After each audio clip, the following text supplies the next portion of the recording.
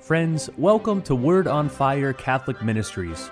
Word on Fire is an apostolate dedicated to the mission of evangelization, using media both old and new to share the faith on every continent and to facilitate an encounter with Christ and His Church.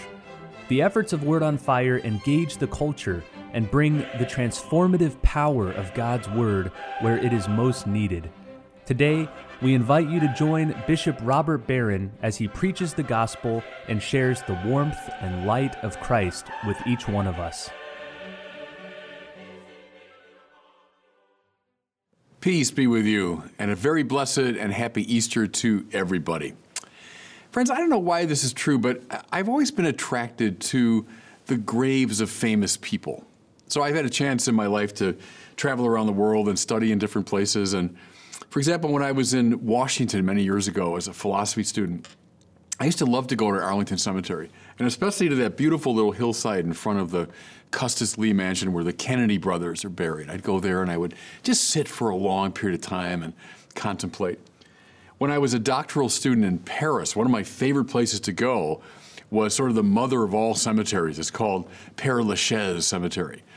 Jim Morrison, the rock and roller, is buried there, but so is Chopin, so is Oscar Wilde, so are Abelard and Eloise. I mean, all kinds of famous people. And I would go there and spend hours just kind of musing at these graves.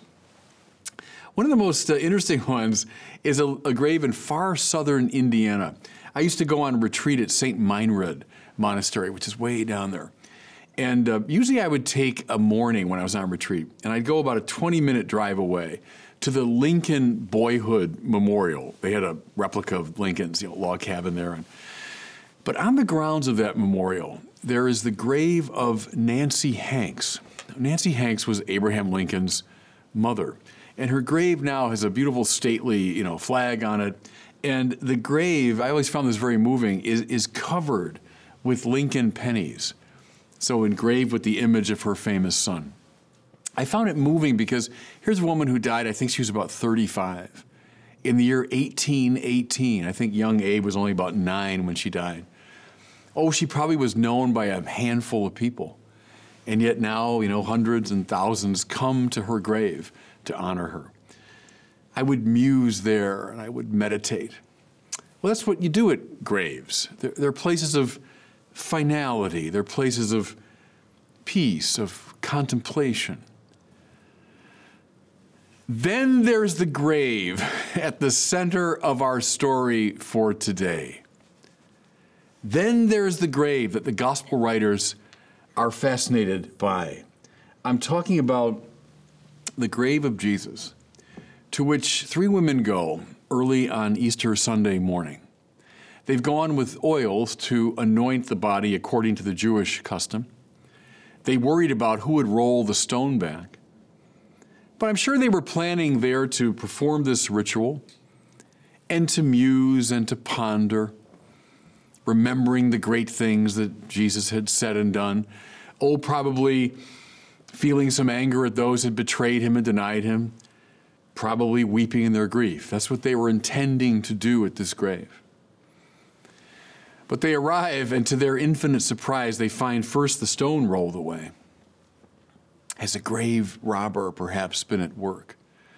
But their astonishment only increases when, looking inside, they see not the body of Jesus, but rather a young man in a white garment, who says to them, "You're looking for Jesus of Nazareth, who was crucified.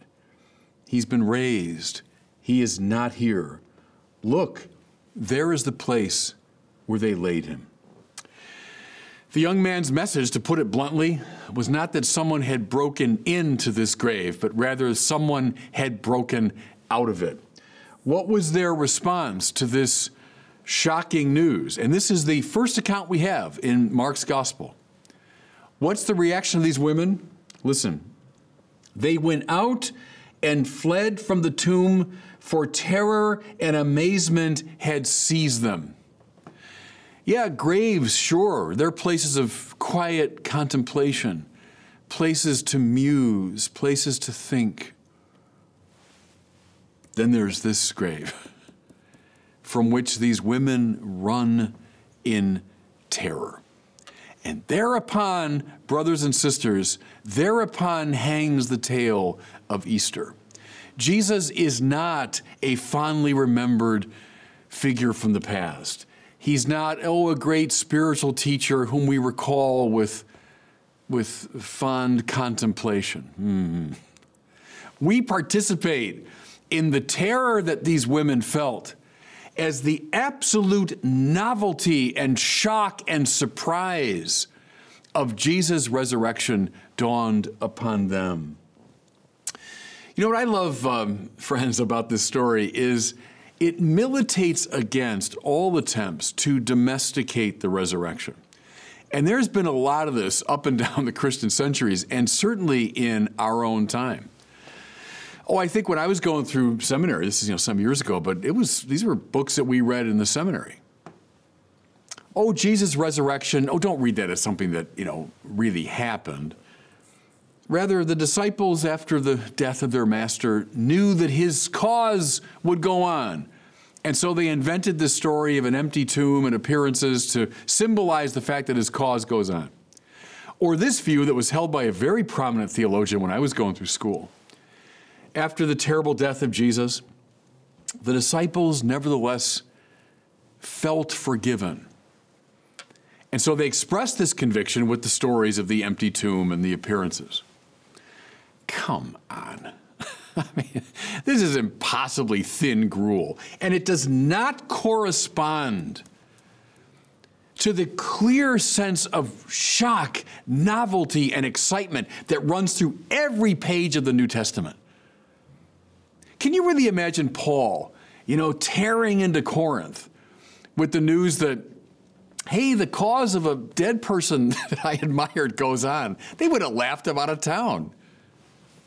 Can you imagine all the apostles, they go careering around the world to their own deaths with the message that they felt forgiven? I mean, give me a break. These attempts to flatten out and domesticate the resurrection are undermined by this fundamental witness of the facticity of the resurrection.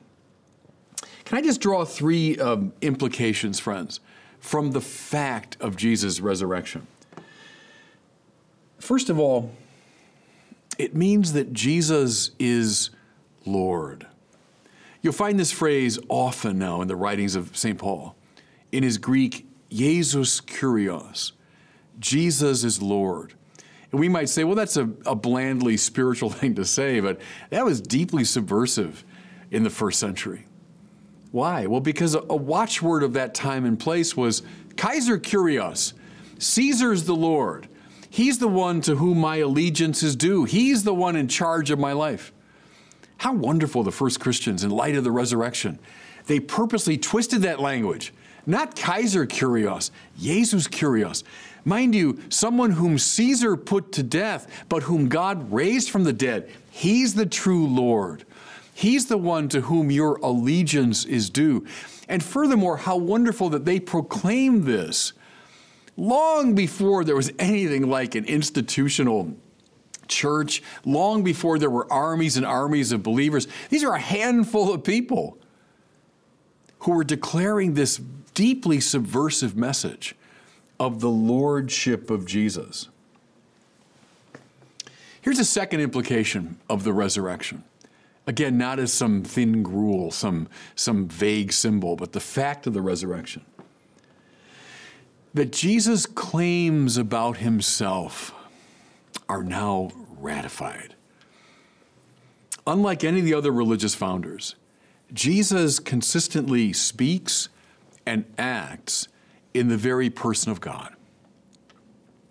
My son, your sins are forgiven. Who's this man think he is? Only God can forgive sins. Right, that's the point.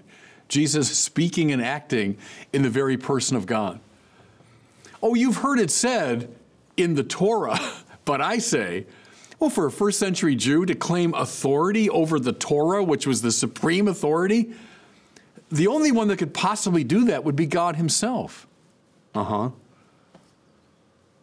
You've got a greater than the temple here, Jesus says, in reference to himself. Again, for a first century Jew, the temple was the dwelling place of God. Who could possibly say he's greater than the temple except the one who in fact dwells in the temple? In fact, this is why Jesus is brought to the cross, this apparent blasphemy, this man claiming to be God. And then see, when he died on the cross, even his most ardent followers were convinced that he was a sort of a sad fraud. Think of those two disciples on the road to Emmaus. We thought he was the one, but clearly he's not, because there'd be no greater proof possible that someone was not the Messiah of Israel than his death at the hands of Israel's enemies. Clearly he isn't God. Clearly he was just a deluded figure. But when he rose from the dead, and I don't mean some vague feeling they had of being forgiven, come on. When he rose from the dead and appeared alive again to them, they knew now he is exactly who he said he was. They knew that Jesus' divinity, his claim to divinity, is ratified. And therefore, we have to give our lives to him. If he is who he says he is, not one teacher among many, but God from God, light from light, true God from true God. What choice do I have? I must give my life to him. Here's a third and final implication of the resurrection. That God's love, everybody, is more powerful than anything that's in the world. What brought him to his cross? Cruelty and violence and hatred and injustice and stupidity and all forms of human dysfunction. It's on that cross he bore all of this. The sin of the world came upon him. He went into the muck and the mud of the human condition. In fact, it closed over his head.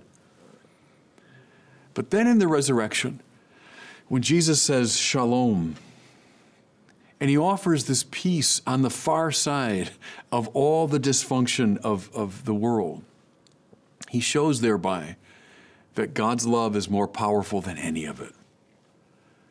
That's why Paul, can say, I'm certain that neither death nor life, neither angels nor principalities, neither height nor depth, nor any other power could ever separate us from the love of God. He knows it because of the resurrection, because he saw the risen Christ. That's where we find our hope, everybody. That's where we find, indeed, our salvation. That word just means our healing. What's wounded us? Well, all the darkness and sin of the world, that's what's wounded us. In the resurrection of Jesus, we find our salvation. Now, I wonder if you remember, if you listened to me last week, I made reference to that mysterious figure that appears in the Garden of Gethsemane, this young man wearing a white garment. And at the moment of truth, he runs away in fear, and they grab the garment, and he's, I argued there, every baptized Christian who at the moment of truth leaves behind his baptismal identity. But I suggested to you last week that he's going to make a comeback.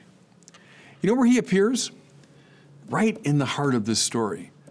It doesn't say angel, by the way. When they look into the tomb, they see a young man. And what's he wearing? He's wearing a sindona. He's wearing this white garment. And what does he do? From inside the empty tomb of Jesus, he declares the resurrection. This is now, listen, every one of us, yes, we're sinners. Yes, we tend to run away at the moment of truth, leaving behind our baptismal identity. But now, this is every one of us having recovered our courage and our identity, and now standing in the empty tomb of Jesus, clad in our baptismal garment, announcing the resurrection. That's your job this Easter and beyond. That's your job. We don't take in the resurrection as that's an interesting fact from long ago. Come on.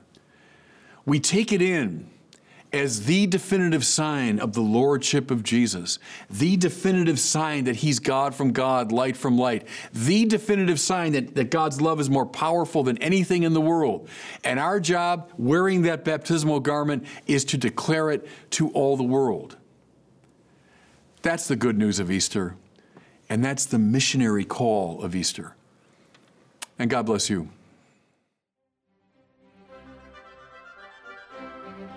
Thank you for listening to this week's homily from Bishop Robert Barron. For more resources from Bishop Barron, please visit wordonfire.org.